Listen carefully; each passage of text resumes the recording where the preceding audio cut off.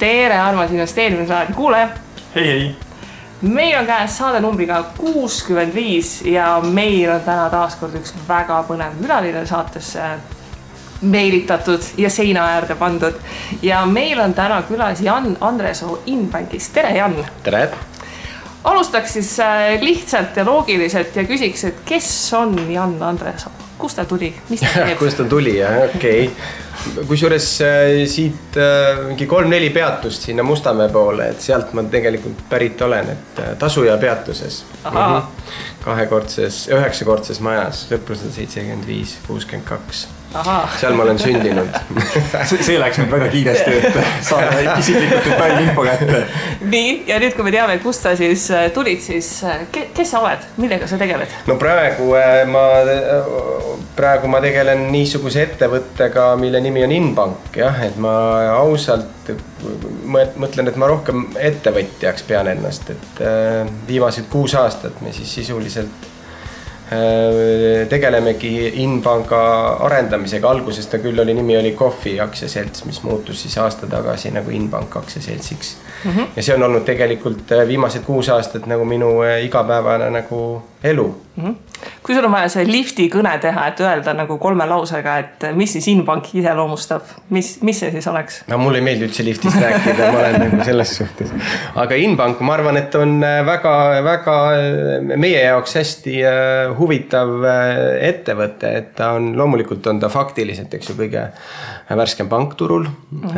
Aasta tagasi saime pangalitsentsi, mis tegelikult vist eelmine pank sündis Eestis aastal 2009, niimoodi, et mis oli LHV, et suhteliselt minu meelest oluline märgilise tähtsusega ja mida me teeme, me oleme hästi fokusseeritud pank, me oleme defineerinud, meile meeldib see valdkond, mille nimi on siis, ütleme, tarbija finantseerimine või consumer finance, millel on siis 3 toodet. Üks on siis järelmaks, teine on makse- ja krediitkaart ja 3. on väikelaen või tarbimislaen. Need on need valdkonnad, kus me tegelikult tahaksime väga selgelt olla tõelised profid.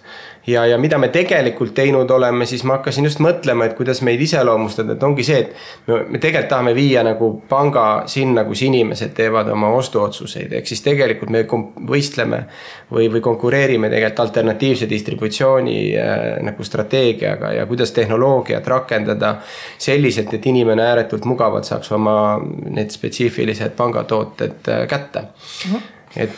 Aga miks just läksite pangaks üle, et Kohviga alustasite, see oli vist alternatiivne finantsteenuste pakkuja, nagu sa...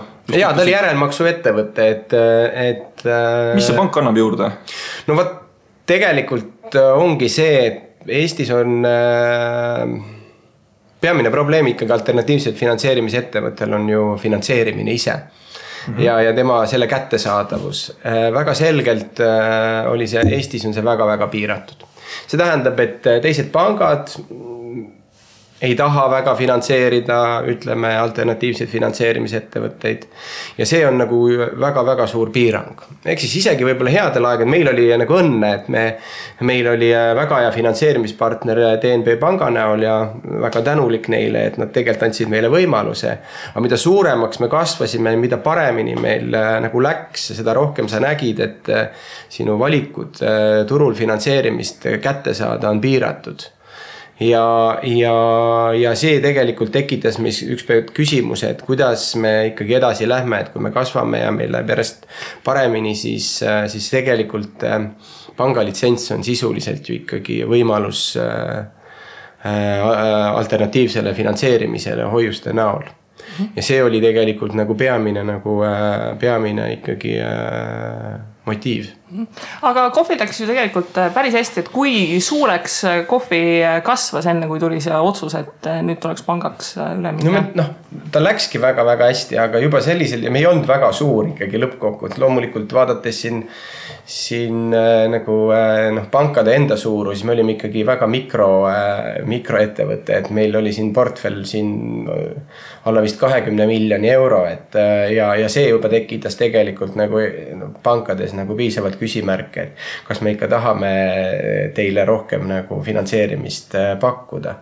ja siis me nägime, et meil on nagu 2 varianti sisuliselt meie ees, kas me nagu piirame oma kasvu, et sa jäädki niimoodi tiksuma, et siuke elustiili ettevõte, eks. Või teine, et kui me tahame kasvada, siis me peame leidma ja tegema nagu väga julgeid samme ja minema taotlema pangalitsentsi ja seda me ka tegime. Ja kui nüüd olete pangaks saanud, siis kuidas on mahud kasvanud? Kas on see hüppeline plahvatus toimunud või? No võt sellega on ka see, et pangalitsents on küll ääretult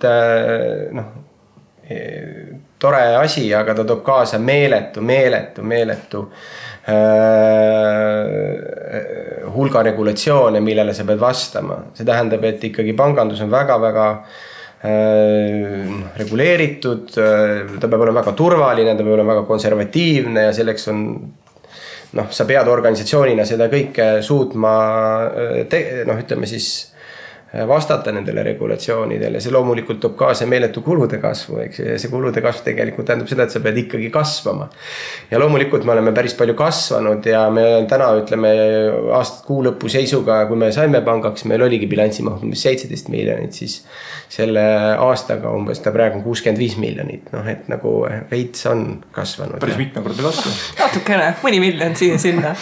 Aga kui see pangaks ülemineku koht oli, et kuidas üldse on Eesti pangandusturul seis, et kas tundus, et turul on ruumi, sest et Eestis meil on selline Rootsi pankade domineerimine nagu päris suurelt sees, et kuidas oli lahtisest uksest sisse murdmine või tuli ikka iga selle 0,1% nimel võidelda?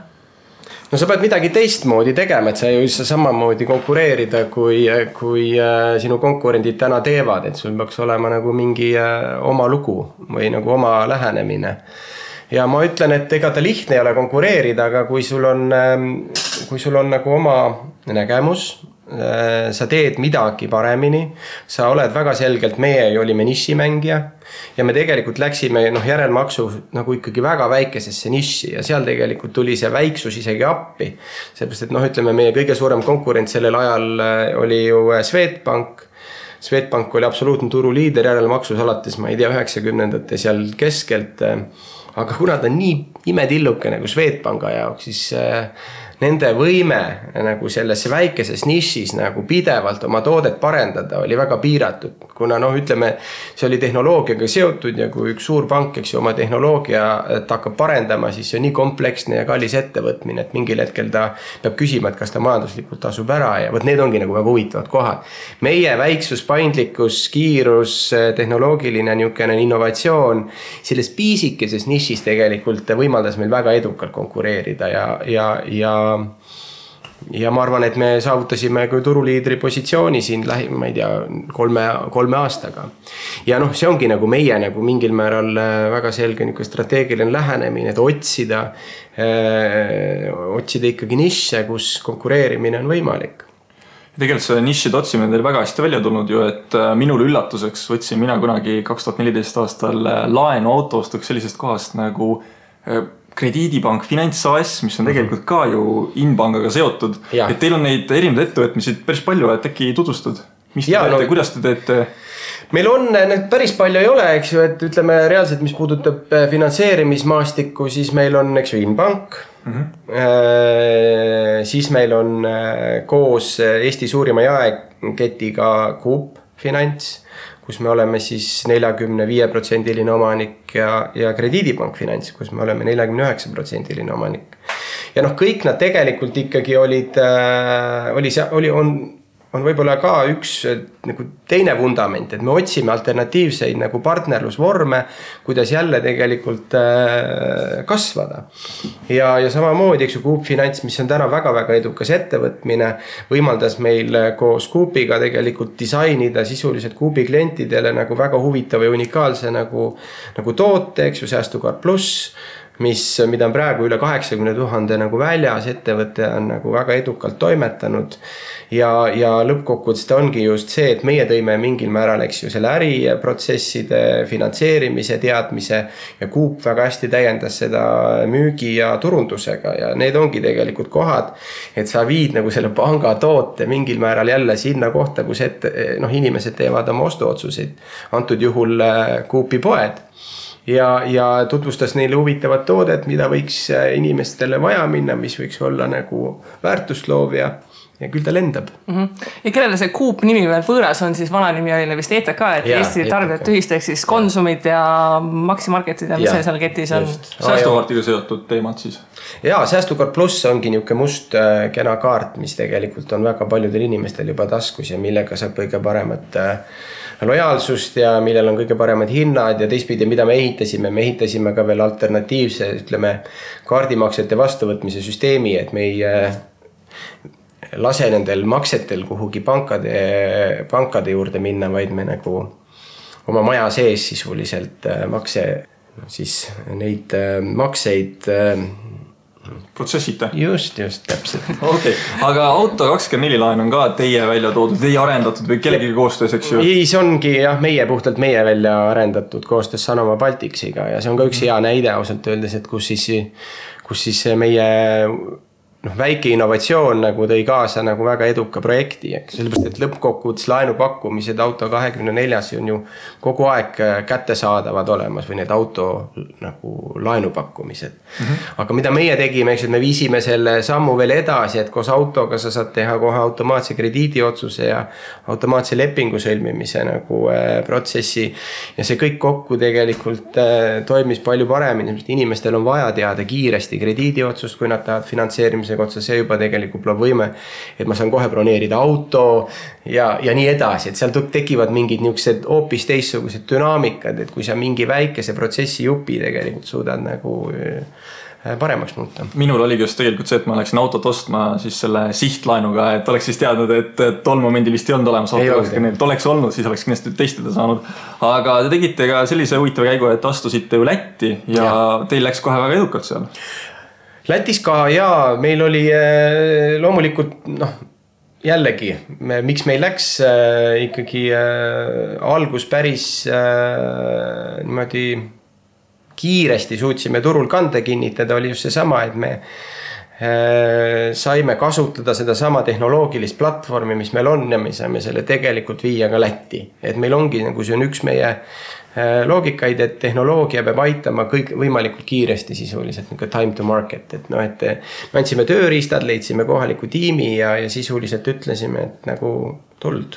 Aga kus suunda te seal Lätis raha lennutate, et kas on autolaenud või on mingisugune üleüldine tarbimiskrediit? Nagu jälle sama tooteportfell sisuliselt nagu me ka Eestis teeme, et järelmaks, autolaen, tarbimislaen, et need on nagu need tooted, et nii me seal kaskeldame. Ma vist just värskelt lugesin tähest, et te olete Poola vist laienemas või planeerimas laienemist. Jah.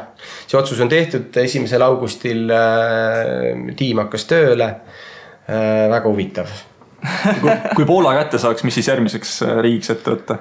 No seda vara veel öelda, aga mingil määral see on nagu meie teadlik otsus, et sisuliselt kui sa kasvustrateegiast räägid, et sul on suures piiris 2 alternatiivi, et kas sa tood uusi tooteid olemasolevatele klientidele või olemused tooteid viid uutele turgudele ja me tegelikult vaadates tänast, ütleme, pangamaastikku, siis seda universaalpanganduse nagu ärimudelit me tõenäoliselt tegema ei lähe, et Eestis on universaalpangandus nii tugevalt kande kinnitanud, et meie valik on siis see, et me oleme selle toote ja tehnoloogiaga üritame minna uutele turgudele ja teha seda võimalikult efektiivselt.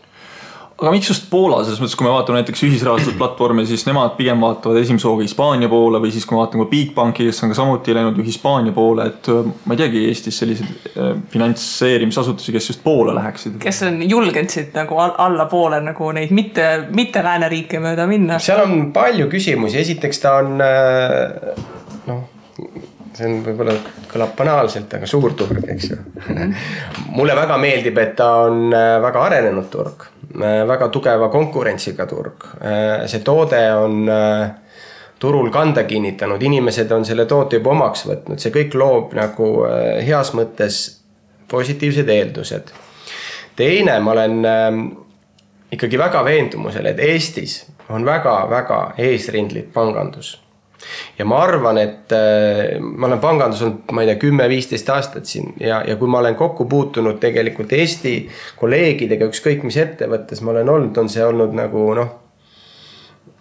Euroopa mõistes kindlasti väga innovaatiline. Me oleme ja miks mitte tegelikult minna ja konkureerida. Ma arvan, et meil on väga head võimalused nii tehnoloogiliselt, nii meie mõtteviisilt, meie ütleme, kuidas ka ütleme, et siin see Eesti e-riigi platvorm aitab kaasa, et meil ei ole neid piiranguid, mida väga paljudes vanades Euroopa riikides on, et me teame, et nii on võimalik nagu seda äri teha palju automatiseeritumalt, palju kiiremini, palju ütleme mugavate protsessidega ja minu arvates tasub ju siis proovida, vaadata, kui head me tegelikult oleme, minnes siis nagu järgmisesse liigasse, võisteldes parimate maailma brändidega.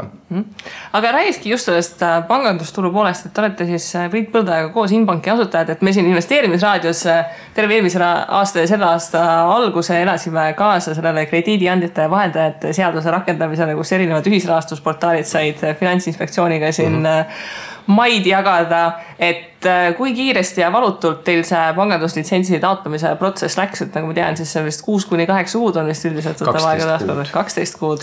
Ja ette, ütleme ja eeltöö ka, ma arvan veel panna sinna 3-4 kuud otsa, niimoodi ma arvan 15 kuud nagu väga intensiivset tööd. Ma arvan, et Coop Finants ja tegi ka selle KAVSi protsessi läbi, et ma arvan, et see on ikka suhteliselt lihtne protsess võrreldes selle teise protsessiga. Me oleme nagu, muidugi täpselt numbrit ei tea, aga võiks nagu hinnanguliselt öelda 4-5 tuhat lehekülge paberit on nagu selle aja jooksul tõenäoliselt produtseeritud. Selline 10 raamatut. Ja, et tegelikult oli see väga-väga põhjalik ja väga intensiivne aeg. Ehk siis nüüd, mis me oleme, kui 7 aastat pole Eestis ühtegi uut panka tulnud, siis järgmised 7 aastat ei tule vist järgmist hullu ka. Ei tea, selles osas puudub informatsioon ja et ma arvan küll, et omamoodi võib öelda, et kui meie seda suutsime, siis miks ei võiks seda suuta ka veel keegi kolmas, et ma siinkohal ei oleks nii pessimist. Ma ikka usun, et me suudame siia turule veel tuua konkurentsi. Aga kui te vaatate nagu seda turgu üldiselt, et just panganduse poole pealt, et kellega teil on suurem konkurents, kas just pankadega või siis täna võiks juba öelda selliste Pandora-laadsete alternatiivsete finantseerimisettevõtetega? Kindlasti pankadega. Et see on ikkagi nagu täna fakt. Ja ütleme sellel konkreetsel turul, kus meie nagu toimetame, siis seal ikka aktiivne mängija täna on Swedbank. Et ta võib-olla ei tundu nii aktiivne, aga kui vaatate ka viimast statistikat, siis ikkagi domineeriva turuosaga on ta ka selles konkreetses nišis. Kas võib öelda, et Swedbankal on nii hästi läinud sellepärast, et paljudel inimestel on pangakontod ju Swedbankas, ehk siis nad saavad kohe oma ühe toote peale teist toodet müüa? Loomulikult. Et kas teil näiteks sellist mõtet ka on, et okei, me teeme sellise panga, kus inimene arveldabki oma rahadega või? Ei, meie arveldusärisse tegelikult oleme teinud otsuse, et me ei sisene. Okei, aga räägiks natukene sellest Inbanki visioonist, et kui teie kodulehel surfata, siis sealt jookseb väga välja see siht, et olete innovatiivne ja sõna igast finantstehnoloogiat ja sellised tuleviku vaated, et kust on teil selline kirg üldse selle finantstehnoloogia kui valdkonna vastu tulnud ja mida siis see tähendab tänapäeval ühele sellisele enam-vähem tavalisele pangale, et nad on innovatiivsed, et sa mainis, et Eesti pangad on niigi suhteliselt sellised innovatiivsed, et mis on siis see, mida teie veel lisaks teete?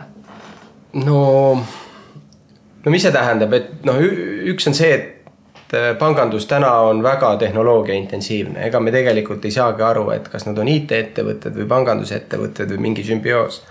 Samamoodi meil, et meil pool ikkagi seltskonnas on väga selgelt seotud nagu IT ja IT-arendusega. Meil on oma IT-ettevõte, me teeme kõik oma tarkvara ise. Meil on väga palju inimesi, kes on nagu äriprotsesside nagu insenerid ja nad peavad igapäevaselt mõtlema, et kuidas teha tegelikult see toote, eks ju, toote pakkumine võimalikult käepäraseks, intuitiivseks, kuidas luua automatiseeritud protsesse niimoodi, et see organisatsioon on väga nagu kuluefektiivne ja toimiv.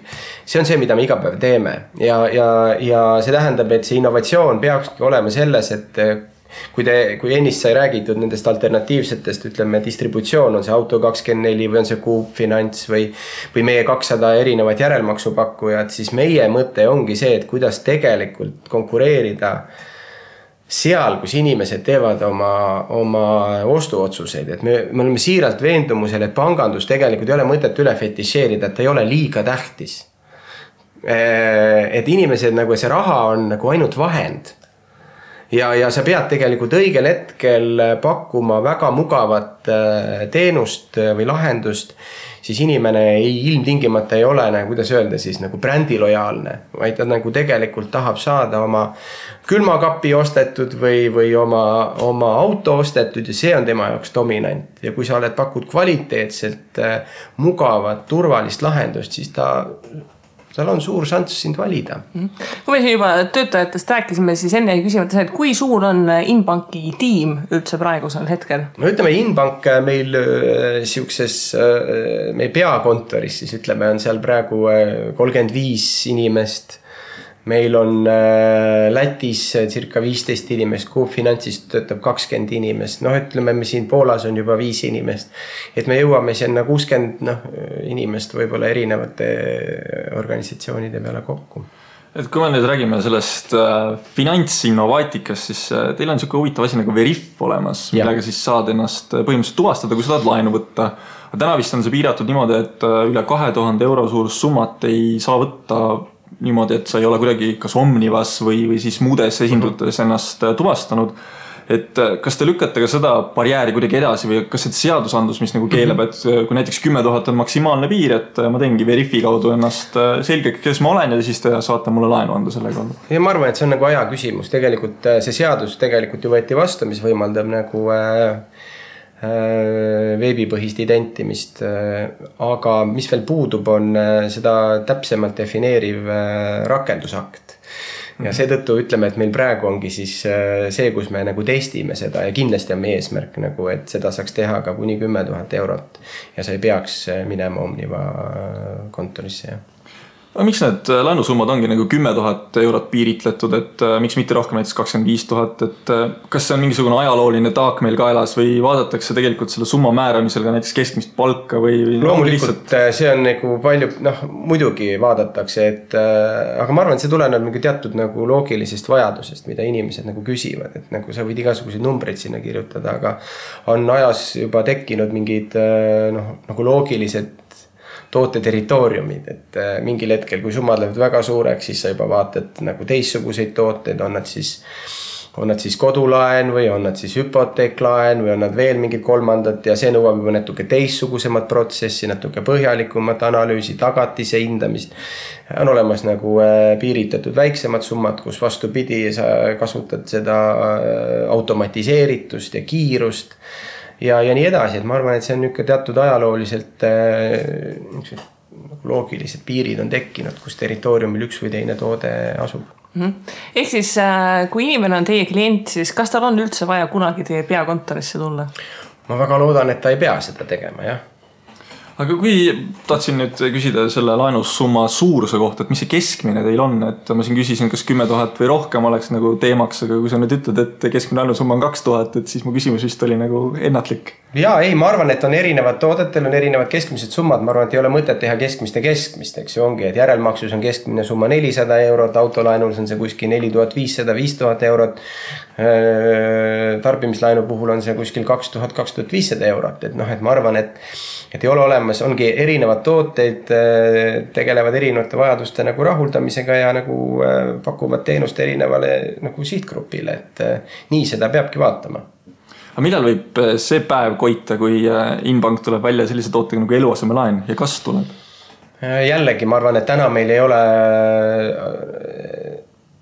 see üldse nagu mõtetes, et kuna me tegelikult jällegi ei suuda, meil puudub, kuidas siis öelda, puudub see, millega me seal konkureerida suudaksime paremini kui näiteks tänased suured pangad. Ma ei näe nagu ühtegi kohta, milles me saaksime olla paremad.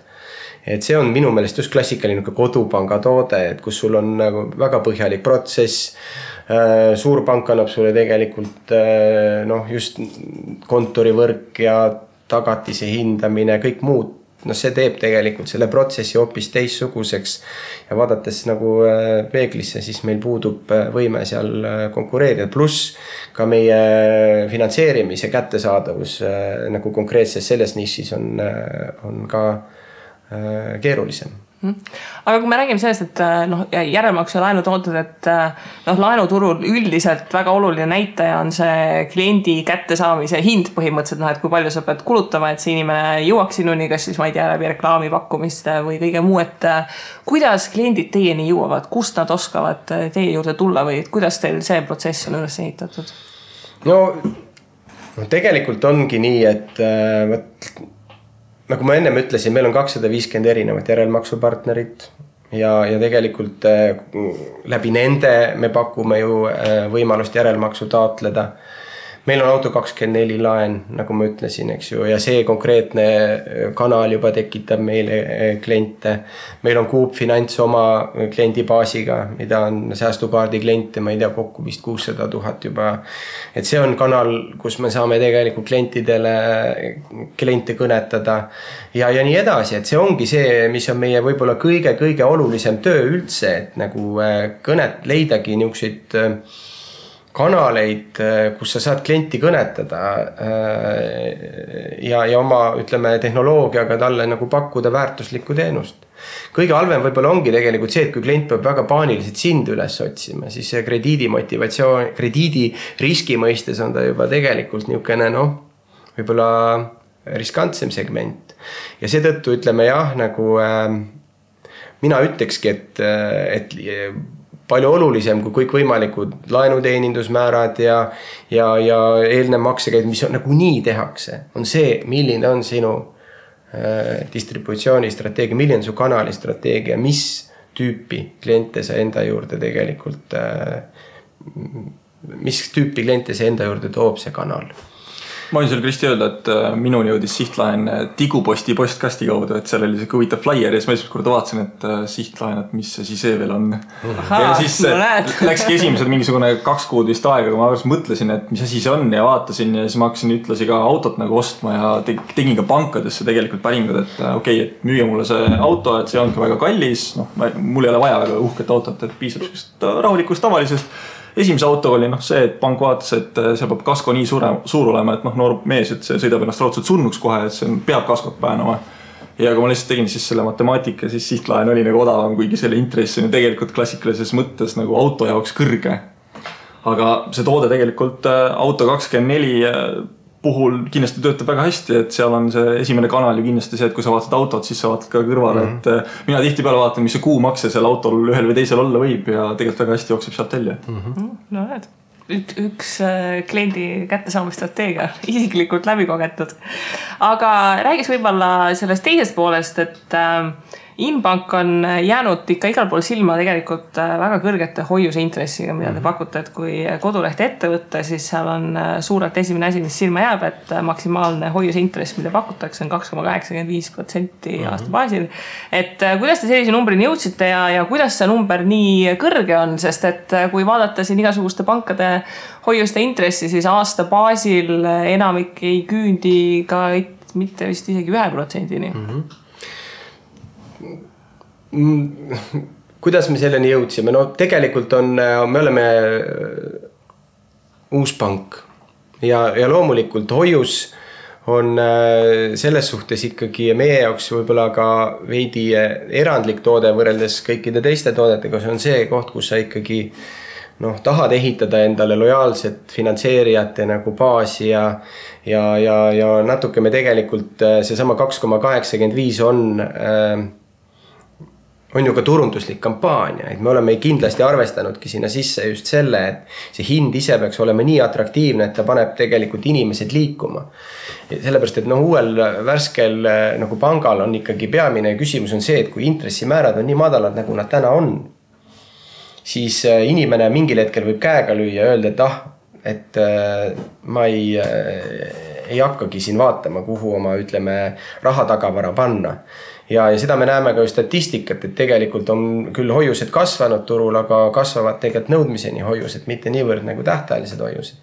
Ja lõppkokkuvõttes selle kampaaniaga me tahamegi tegelikult inimestele öelda, et on olemas veel ikkagi kohti, kus tegelikult väga hea intressiga saab paigutada.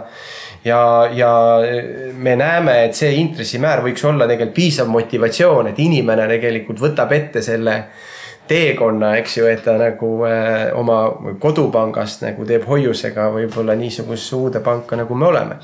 Et ta on teatud motivatsiooni tõuke ikkagi andja ja see on osa sellest nagu hinnast.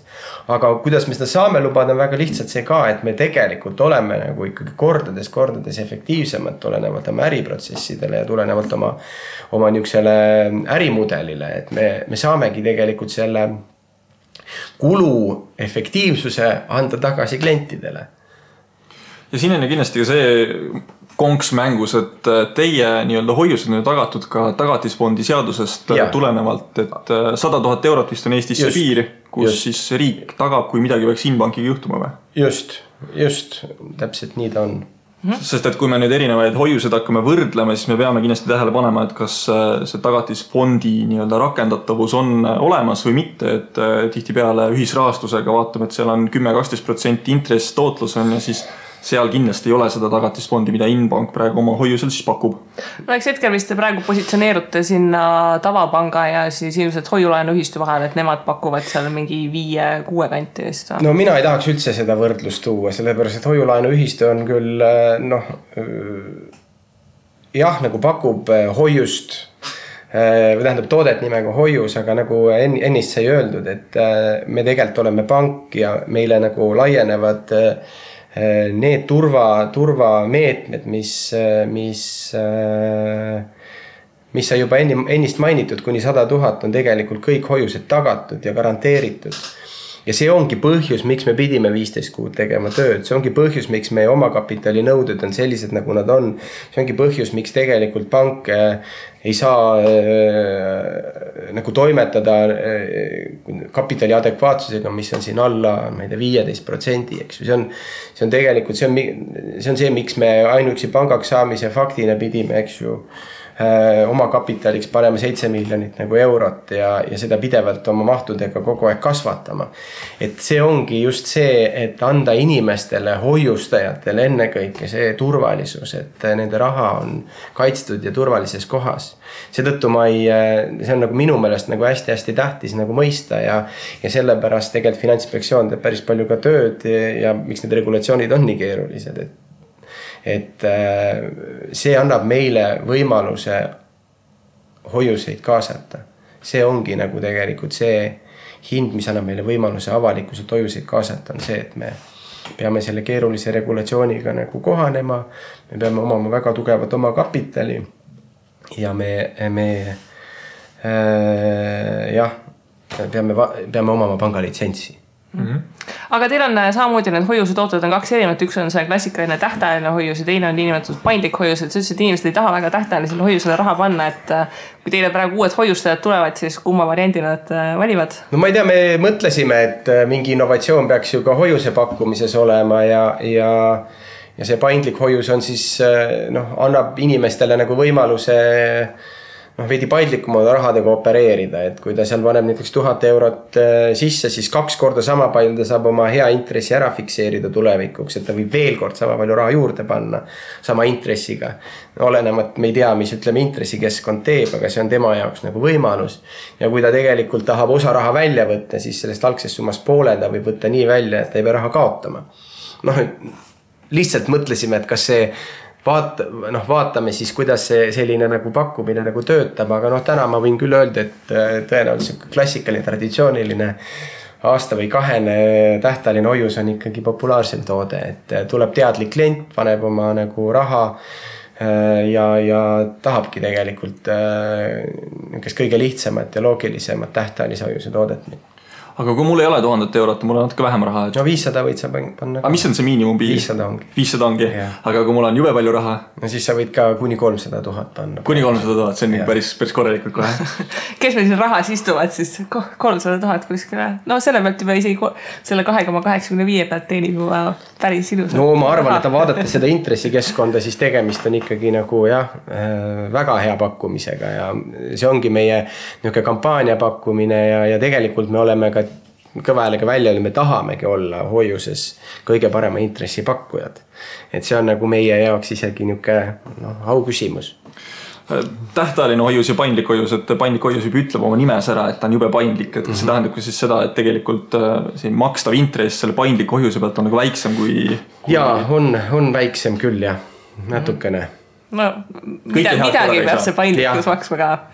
Aga räägiks natukene Inbanki tulevikuplaanidest just selle koha pealt, et lähiajal tuli välja ka teade, et Inbank on võlakirju välja laskmas, et see võlakirjade emissioon, miks, mis mahus, mis intressiga, et mis sa oskad meile sellest rääkida? Ja me oleme praegu, selle registreerimise protsessis, meie prospekt on Finantsinspektsioonis, me oleme tegelikult tahame neid noteerida ka börsil, neid võlakirju. See on mitme kandi pealt oluline, et üks noteerimise fakt ise, et Priit Polde enne kõike läbi Finance Estonia on ka hea seisnud selle eest, et me võiksime elavdada kogu finantsturgu Eestis ja miks mitte näidata ka eeskuju selles küsimuses. Ja teistpidi ta on ka kultuuriline teema, et avaliku ettevõtte ootused tema läbipaistvusele, avatusele, informeeritusele on nii palju teistsugused ja ta on hea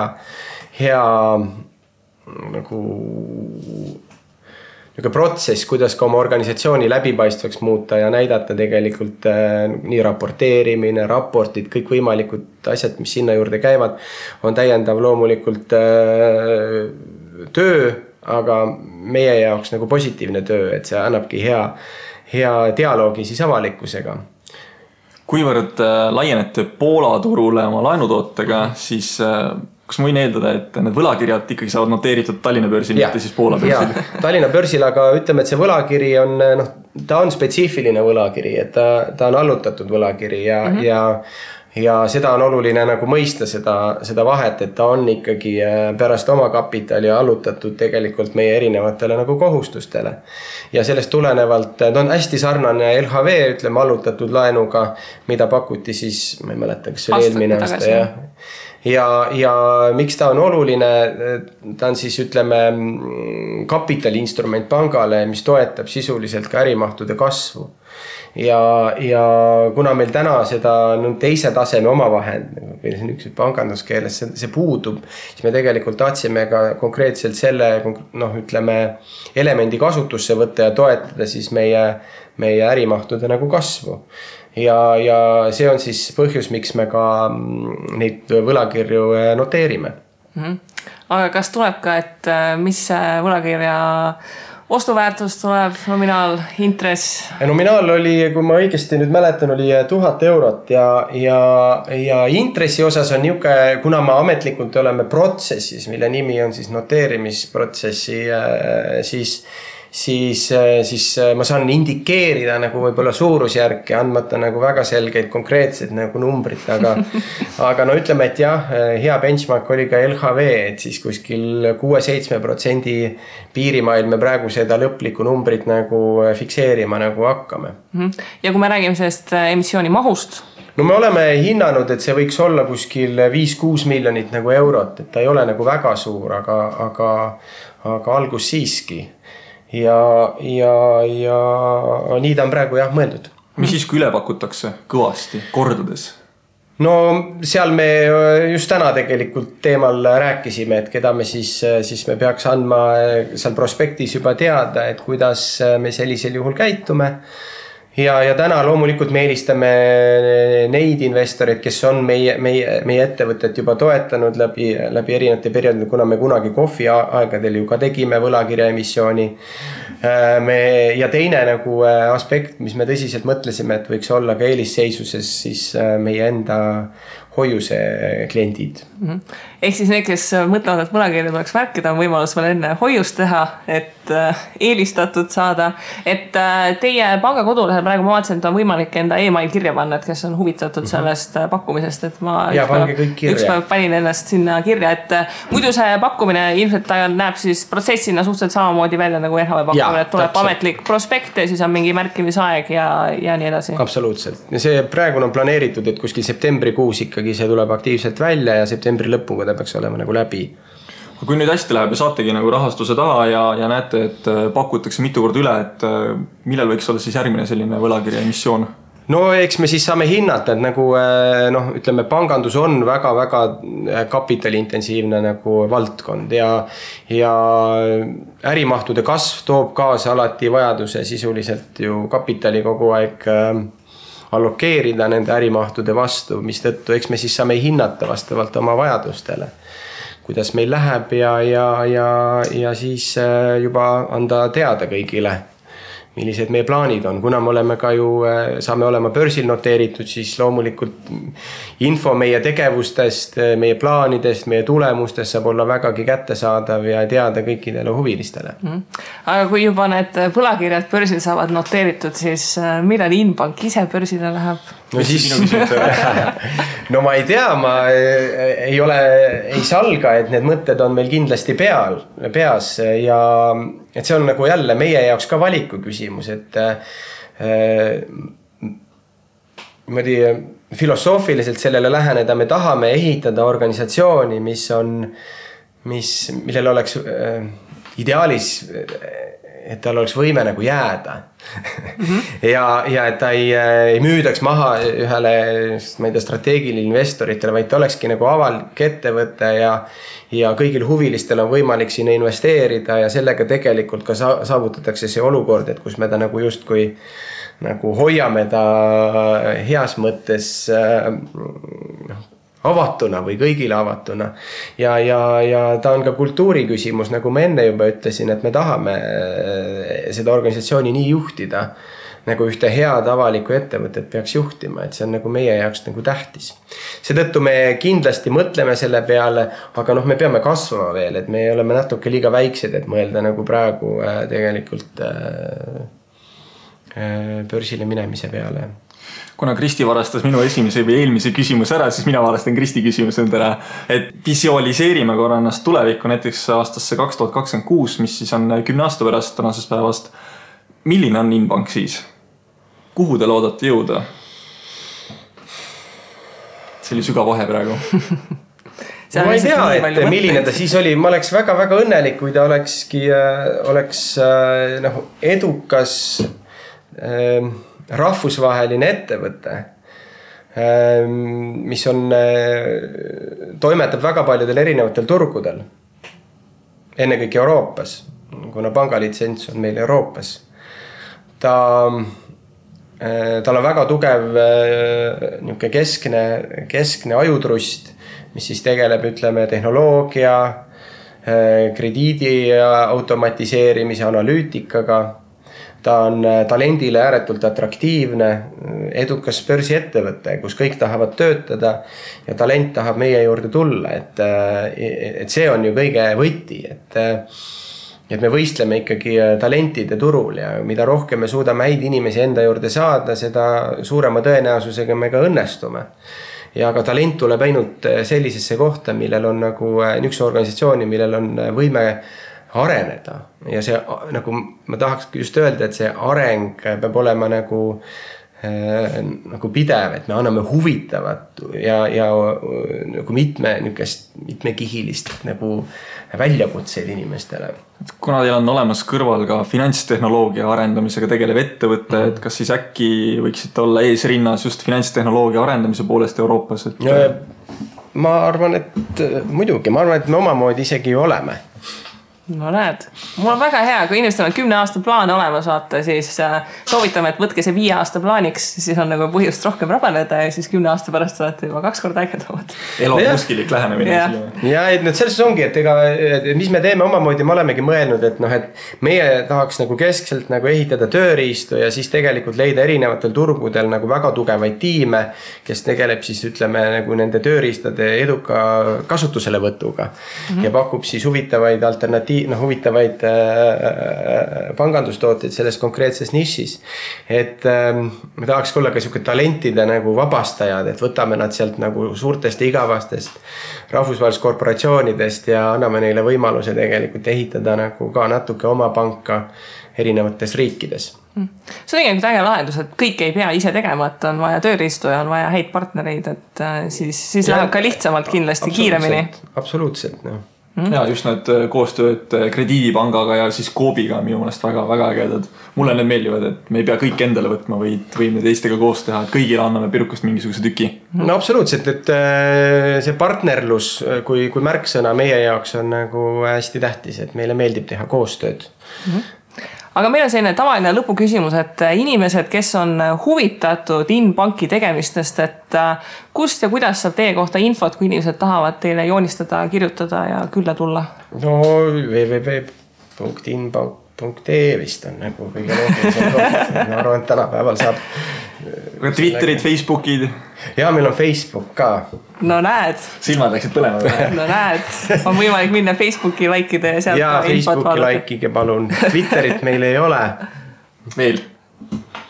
10 aasta pärast on. 10 aasta pärast võib-olla on, ma ei oska veel seda öelda. Kui siis veel Twitter alles on. Ja. Aga ennem kui me lõpetame tegelikult, ma tahaksin kiita Inbanki, et ma eile õhtul lugesin teie majandusaasta aruannet ja see oli väga ägedas sellises nagu magazine formis või ühesõnaga ajakirjanduse stiilis selline väga, ta ei olnud tüüpiline numbrid ja kuiv tekst, vaid oligi siuke, et mida meie teeme, kuidas teeme, kes teevad, et väga äge. Mulle väga sümpatiseeris. See on näha, et me oleme liiga kaua raadiot teinud, kui meil on juba tekkinud maitse-eelistused, et millised majandusaasta aruanded on lugemiseks eriti nauditavad. Kindlasti minge lugege, Inbanki lehel on majandusaasta aruanne olemas ja just esimesed mingisugune 20 lehekülge on ajakirjanduslik selline lähenemine, mis ei tähenda seda, et sisu oleks kollane, vaid just kogu see visuaalne pool ja kuidas on nagu asjale lähenetud, et need, kes teevad tegelikult panka, ise julgevad ka midagi rääkida seal. No see on väga kena kuulda, et räägi veel. Ühesõnaga Tauri mind veinis ära. Jaa, et selles suhtes jälle see on see, kuidas me tahame oma asju ajada. Tegelikult me tahamegi öelda, et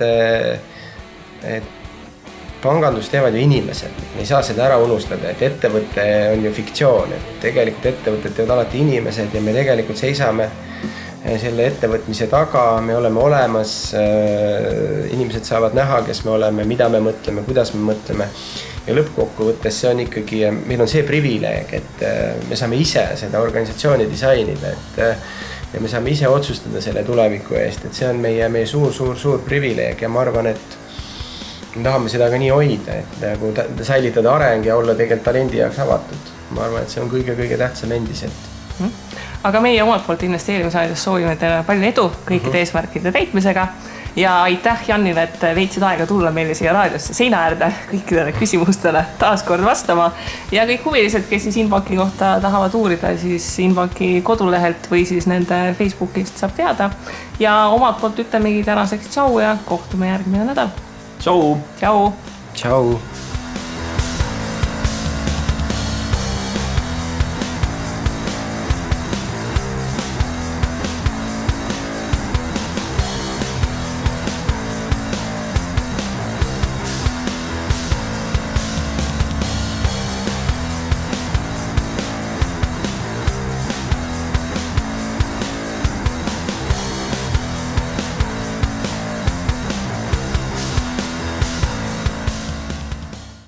Investeerimisraadios kuuldud tuleb käsitleda kui meelelahutusväärtusega informatsiooni.